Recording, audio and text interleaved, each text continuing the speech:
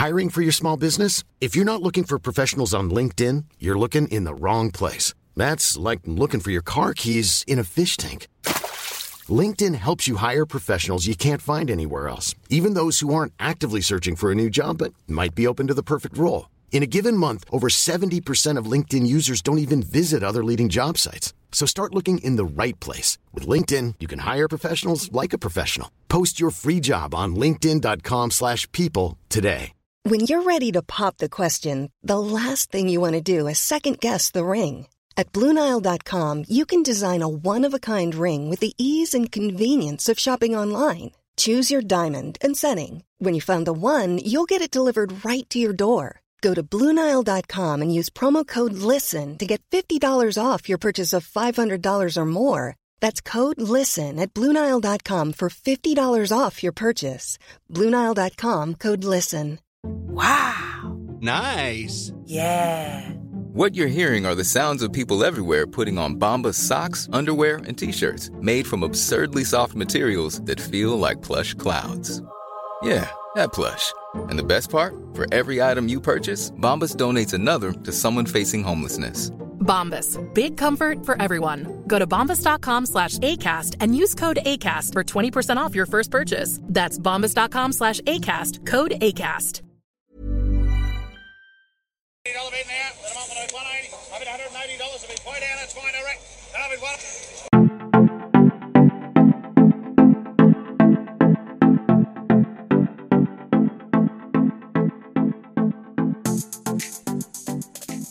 G'day and welcome to another episode of Farms Vice podcast, where we talk everything agribusiness, trying to grow your farm through improving efficiencies and lifting productivity. This episode today is very special as we have an Australian author who has written a couple of books for the both urban and non-urban people. So a book for farmers, a weekend read as we say on Instagram, by Gabrielle Chan. So Gabrielle Chan has written a book, Why You Should Give a Fuck About Farming. I love the title of it, really snappy and actually catches the eyes of both farmers and non-farmers, and how agriculture relates to every facet of our lives. So let's dive in and see how it all came about and a bit of her backstory as well. Let's get into it. Welcome to the Farms Vice podcast, Gabrielle. Thank you for coming on. Thank you. Pleasure, Jack. Amazing to have you on the show. I've seen you dotted about here and there, and especially on Twitter. Twitter's a huge one for the farming community. And as you're a sort of new resident into agriculture, it's great to have you in, but also on the Farms Vice podcast. Thank you for coming on. Pleasure. Well, let's get into it and see who Gabrielle Chan is and what she's all about and where it's led her to today. So for the audience, can you just tell us a bit about yourself and what your connection is to agriculture? Well, I had no connection to agriculture because I grew up in the middle of Sydney, first in Coogee and then on a suburban block on the outskirts. My dad is a Chinese Singaporean migrant, and so I had no connection with rural Australia. Flicked through to, I started in media and was reporting in politics and end up meeting a farmer. And, you know, as you know, life gets in the way of plans. And so I ended up, after reporting at Macquarie Street and in the press gallery, moving to the farm, which is west of Canberra, near a town called Harden, in 1996. And that there began my interest in things rural. Beautiful, and a good spot down at Harden. Was it pretty, Yeah. Is it like a culture shock, you think, for a Sydney girl moving down there? Yeah, it was a culture shock, but, and it's one I was sort of slow to come to. But now I understand the place better. I think I have a better handle on it. But I think I always look with a little bit of outsider's eyes. I guess because of my reporting background and my journalism, I just like to work out how things work, and that's where my books come from. Yeah, beautiful. And one of the main reasons we have you on, you've got a book launching very soon. Tell us the title of that book and what it's all about. So the title of the book is Why You Should Give a Fuck About Farming, brackets, because you eat. And it really is an attempt to look at the whole of the farming landscape, particularly in Australia, but also with global reflections, and look at why this industry that was so sort of foundational to early white Australian settlement, it still remains important today, but probably not for the reasons that non-farming people might think. Yeah, definitely. So writing a book, I haven't written one, but trying to find those local authors instead of reading ones from the UK or ones from the US, it's really important to have yourself as an author writing about the agricultural issues. And also, do you think your book's trying to connect the community a bit more from city to country? Or what's the angle that you're going for with your book? Who's reading it as well? The audience, I'm hoping, will be both metro and non-metro, farming and non-farming, as well as policy people. The first book, Rusted Off, I think got a mix of audience across those sectors, and was, judging by the events I was asked to attend, got good take up in the policy sector. So I think that that is useful. So it really, I mean, all my work really is about increasing understanding between both sides. You know, we have this kind of city-rural divide that Australia's argued about really since white settlement. And I'm not sure it's very useful. And you see it in sort of dumb comments from both sides, from, say, politicians talking about inner city latte sippers to country people, you know, talking about greenies and all of that sort of stuff. City people talking about dumb country people who keep voting for Barnaby Joyce. Why do they keep voting for Barnaby Joyce? They deserve everything they get. That sort of stuff is just pretty useless in terms of increasing understanding. And so, you know, both of these books are about how you have a better conversation about a really important industry in Australia. Yeah, definitely. I think a lot of the conversation does get tied up in the thought processes of why do people vote for Barnaby Joyce or someone like that from a regional area. Is that a big argument that you have within the book? Is that one of the main issues, the political landscape of what agricultural is and what ideas we're trying to push? The book is really almost like a series of essays on all different aspects relating to farming. You know, what I discovered when I started the project, I thought it would be quite contained. And I quickly realized that farming goes into many elements of pretty much every element, you know, in public debate: economics, trade, environment, soil, water, climate change, history, philosophy. You know, people have been trying to work out how humans as a part of nature interact with the natural world forever. And that's the kind of core job description that farmers have, right? Like they're using land, soil, and water to grow food or to manage landscape.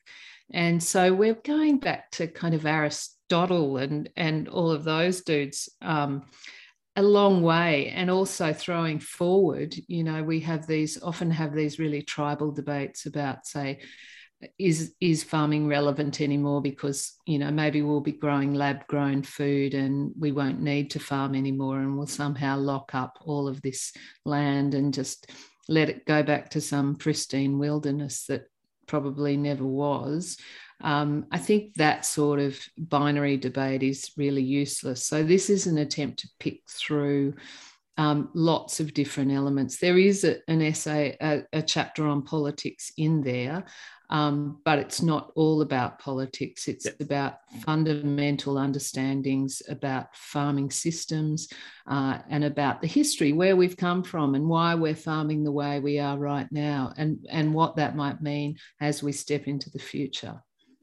Yeah, definitely. I think debating about these sort of some issues, it can be deemed as useless, and something that I think the city dwellers, the urbanizers, aren't noticing is that the farmers got a huge amount of roles. As you said, farming, agriculture stems many commodities going out there for consumption, and for them to understand what our role is. Most of the time it's just a one-man band or a couple of people working, trying to push these issues, and also getting the social license to be able to keep on farming currently. Is it something like social license within farming? Is that something that's touched on in the book, and how farmers can be more aware of what's going on in the outside world? Yeah, definitely. So there's a chapter on food tribes, and it's really interesting. I met a guy called Mike Lee who works for big food companies around the world. He's based in the US. He spoke to Evoke, which is the AgriFutures conference, and he was talking about how food is so linked to our identity now in a very overt way. I mean, I think food has always been connected to our gut in an emotional sense as well as a physical sense. But I think now you're seeing this kind of polarization around what we eat. We signal our values via, whether we're a carnivore or an omnivore or a vegetarian or a paleo or a gluten-free or whatever. That sort of value setting is really important, particularly to the next generation, which is my kids' generation, the 20-something, the millennials. You'd be a millennial, Jack, I'm sure. Yep. But so that's having a big effect on the way that we think about eating what we eat and shopping and the retail end of that. And that retail, because those food retailers are so powerful now, they're reaching back into the agricultural chain to say, we want food produced like this, or we'll pay a premium for food produced like that.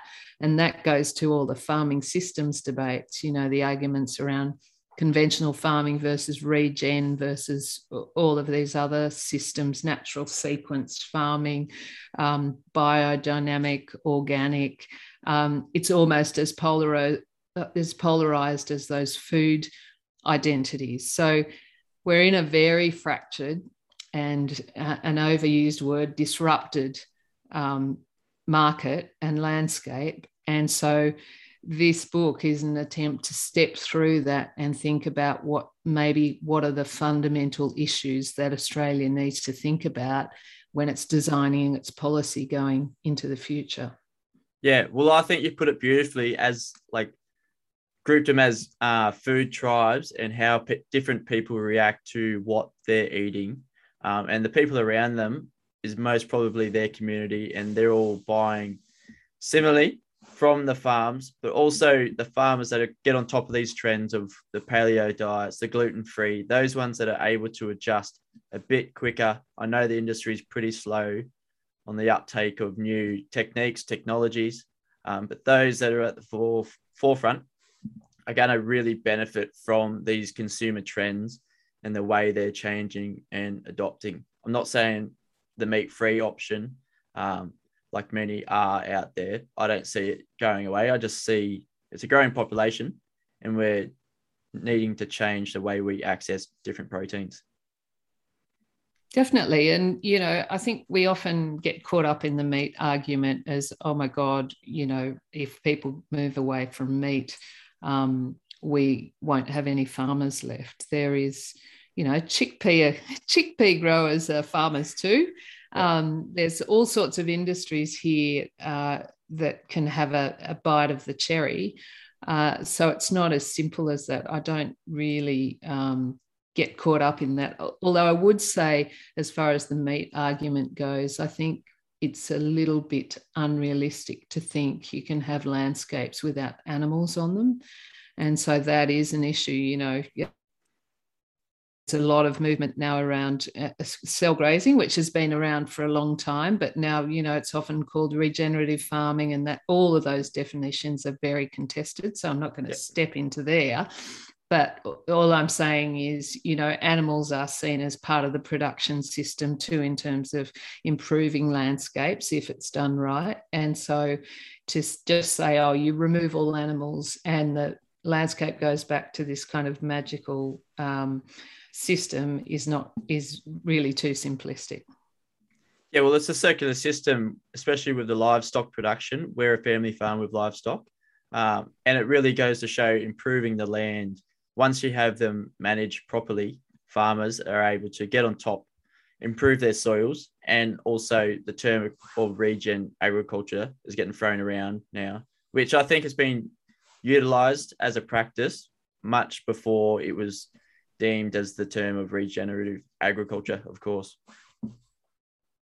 So the book of Why You Should Give a Fuck About Farming, is it a bit of a sequel to Rusted Off?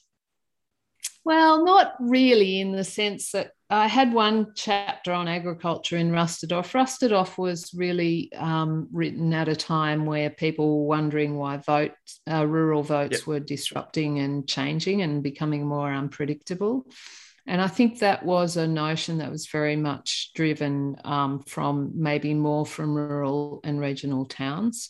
And agriculture wasn't a big part of what was driving that. But when I wrote that agriculture chapter, I thought there's a much bigger story here, because the political angst that I was seeing in my reporting, some of it was around some of the deregulation agenda that had hit farming over the last couple of decades. And that was causing angst. And was changing some things. So I thought it really needs a bigger examination, I think. And so that's what I set out to do. Yeah, beautiful. And I think for your upcoming book, which drops on the 31st of August this month, is really hitting a great time frame for people in lockdown. It may not be the best for events to get the word out there, but everyone's online at the moment. Farmers have never shopped so much online ever before. And people are becoming more aware of what's going on. We're probably watching the news too much. So getting head down into a book's probably a good thing currently. Yeah, and I'm really pleased that this time we're doing an audio book. Just because of lockdown, it may not come out on exactly the same day, but it'll be out shortly after. And I think for rural people, I don't know, normally you spend a lot of time in the car or out in the paddocks. And so, you know, I find it really handy to put on headphones and listen to a lot of stuff that way. So you're not sort of staring at text or screen all the time. It's quite a nice way I find it quite a nice way to listen to books. Yeah, absolutely. It's a way to passively digest a different medium. Yeah. Is it going to be your voice gracing the airwaves? Or have you got someone else? It is. No. It's my voice. And it was quite terrifying to think of reading a whole book on audio. But I got through it. I just thought it would have been a bit weird, because it's a personal perspective. And so to hear someone else read it, I thought would have been quite odd for me. Yeah, you'd probably be ticked off by the way they pronounce something, or they didn't emphasize this particular part, which that's right. What you strove for the whole way through. Mm. How long did that process actually take you, putting it into audio? Oh, it was probably 7 or 8 days. Yeah. I've got one more day of recording, so I'm going to lock myself in a wardrobe shortly, because all the studios, of course, have shut down. So I'll be doing that. Yeah, beautiful. So let me know if I'm wrong here, but you moved on farm down in Harden in 1996. Yeah, that's right. How do you feel the landscape from when you first moved there from culture shock into 2021? How much has it changed at the moment? Like, we're running on a podcast now targeted towards farmers out there to improve their farms. How much do you think it's changed, and where do you think it's going? In terms of physical landscape or just working in rural areas? Both working, physical landscape, and as your point of view as a known city dweller moving out into the country, do you think it's really more approachable for those moving regionally? Like Dubbo's getting definitely a huge influx of people. I think 800 people have moved out to the Dubbo region within the last year and a half.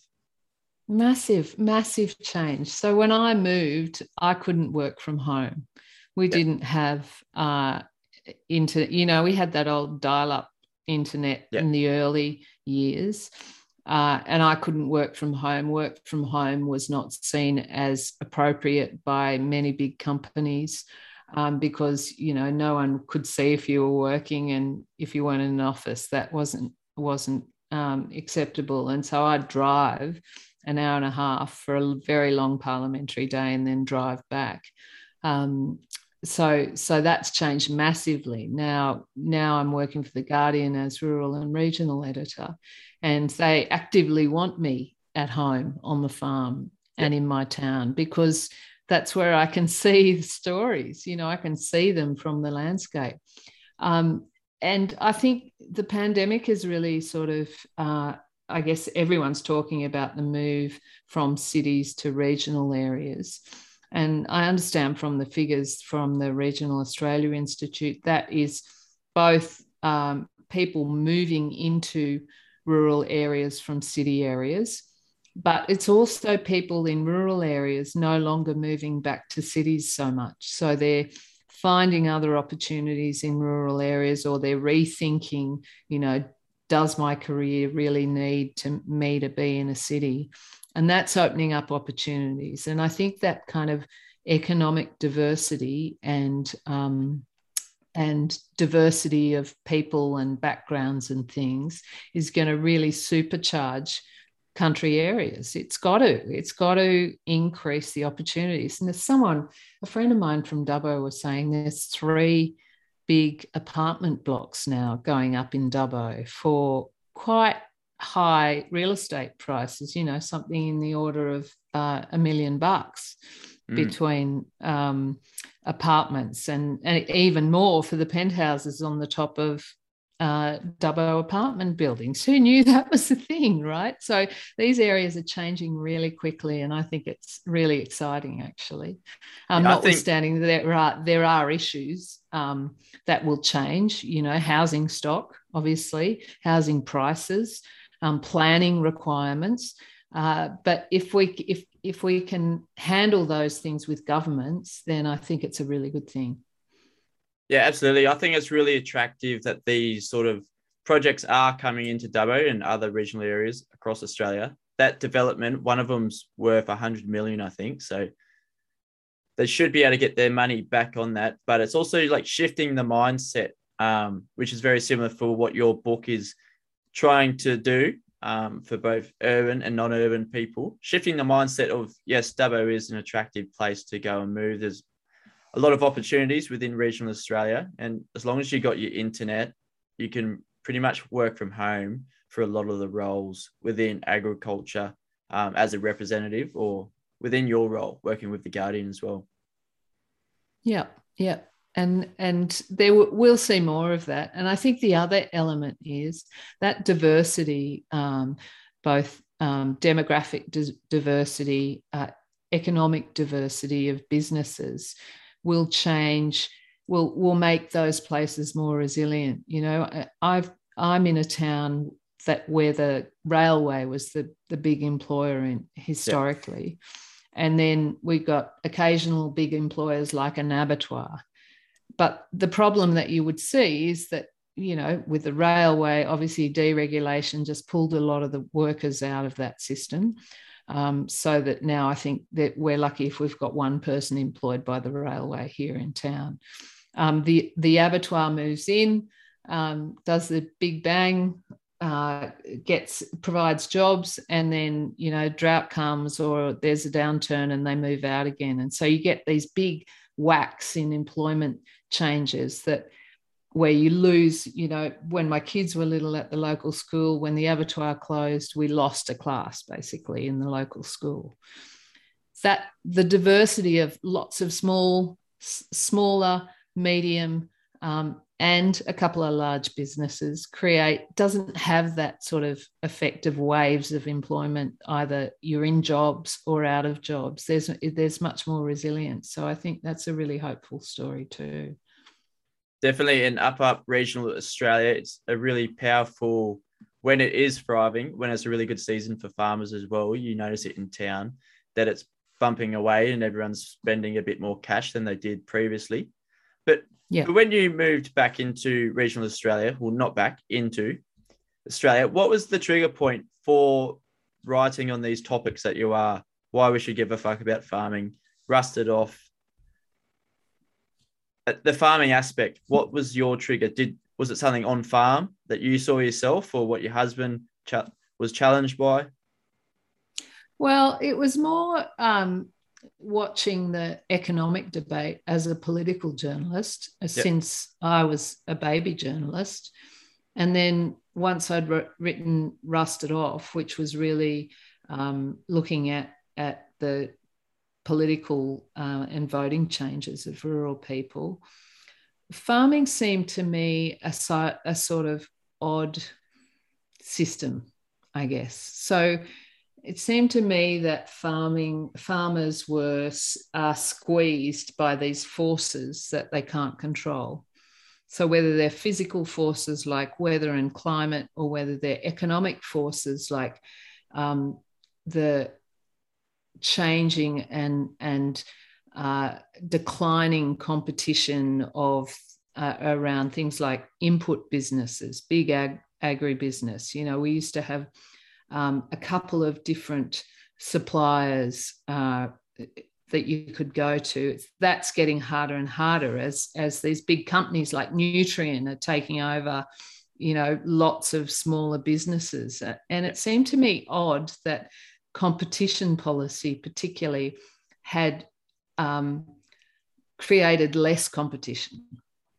So I thought, how do we think this is all going to work? And then so as I started thinking about those economic arguments, we go into pandemic, and we go into a time where the supermarket shelves are stripped of the basic stuff. Anything to make spaghetti bolognese basically went, bread, all of those staples went.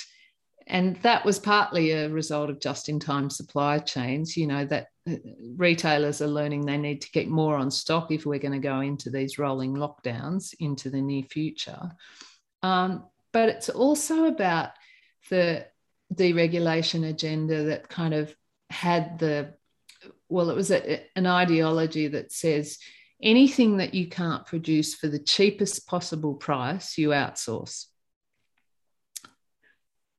How does that work in a disrupted trade world? How does that work when we're seeing these kind of big guys like US and China banging their chests together? How does that work in a pandemic that comes out of zoonotic diseases? How does it work in a bushfire? And I started looking through the evidence and found a lot of really interesting reports that had already been written about, how we make the country more resilient against this sort of stuff. But I don't think governments are thinking about it in a connected way. And that really bothered me. So that's basically the book. The book is a discovery journey for me, who went in with some assumptions about farming and some questions about how it was all going to work. And come out the other end really thinking, well, we need to think about this more deeply than we are. Yeah, I think so. We all need to take a deep dive into the practicality of it. Not get into the debate as such, but learn about the facts that's going on in the industry. A quote I put up recently was, the farmer is the person in the economy who buys everything at retail prices, sells everything at wholesale, and pays the freight both ways for that. Yeah, and that's a big one. Like the thing that strikes me about farming is there's this constant productivity drive to make a cheap product cheaper. So you're constantly trying to make cheap food cheaper. And Australians spend one of the few countries, I think there's about 8 of them according to the World Economic Forum, that spend less than 10% of their income on food, right? So we want very cheap food in Australia. But at the same time, there's an expectation rising that we also want farmers to manage land. And if farmers manage in Australia up to 60% of the land mass. Yeah. So we want to get it right. We'd like to get it right. And so everyone has a stake in farmers getting it right. But on the current price system, you can't, it doesn't factor in looking after the environment. If you want to have a $4 loaf of bread, that doesn't pay for landscape amelioration or the labour required to plant lots of trees. So somewhere in that system, we have to go, okay, if we're going to have this contract, right, between the people who eat the food and the people who buy grow the food, we have to think of different ways to do this, because it's not going to work in the current price equation. Yeah, exactly. And it's another way to think about it. And especially once reading your book, hopefully we can come across a few areas that we might have not thought of prior to reading it. So thank you very much for coming on the show today, Gabrielle. Beautiful to have you on. How can we pre-order your book, or even order it after the 31st once it's released? It's you can order it online through all bookstores. In my social media links, and I'm on Twitter, Facebook, and Instagram. You can find links to go and pre-order the book, but it will be out on Tuesday, and I'm very excited about it and slightly terrified, to be honest. But yeah, you can order it online. Very accessible. Beautiful. Well, we'll have it all in the show notes. So farmers out there, or anyone that's not a farmer as well, they can have a look and buy it as well. Fantastic. Thank you. Thanks, Jack. Thank you very much for tuning in to another episode of Farms Vice podcast. Thank you, Gabrielle, for your time on the show. Really important to showcase these books to ensure that Australian agriculture is thriving, both physically but also in the minds of the community, and how agriculture impacts every facet of our lives for both urban and non-urban. So for farmers out there, make sure you get your hands on it. It's going to be released on the 31st of August, where you can buy it. We'll have all the links in the show notes, so make sure you check those out. Really important to support those that support us. So thanks again. Make sure you share this episode on your social media to help us grow and find other farmers out there needing that motivation and bit of support to get ticking. But until next Tuesday, we have Byfields joining us for another cracking episode on succession planning. One not to miss, so make sure you're there wherever you are, on the tractor, in the paddock, or maybe even the office. See you then.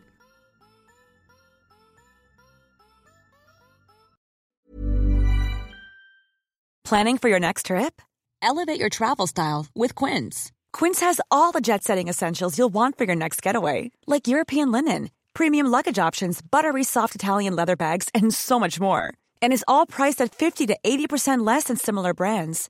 Plus, Quince only works with factories that use safe and ethical manufacturing practices.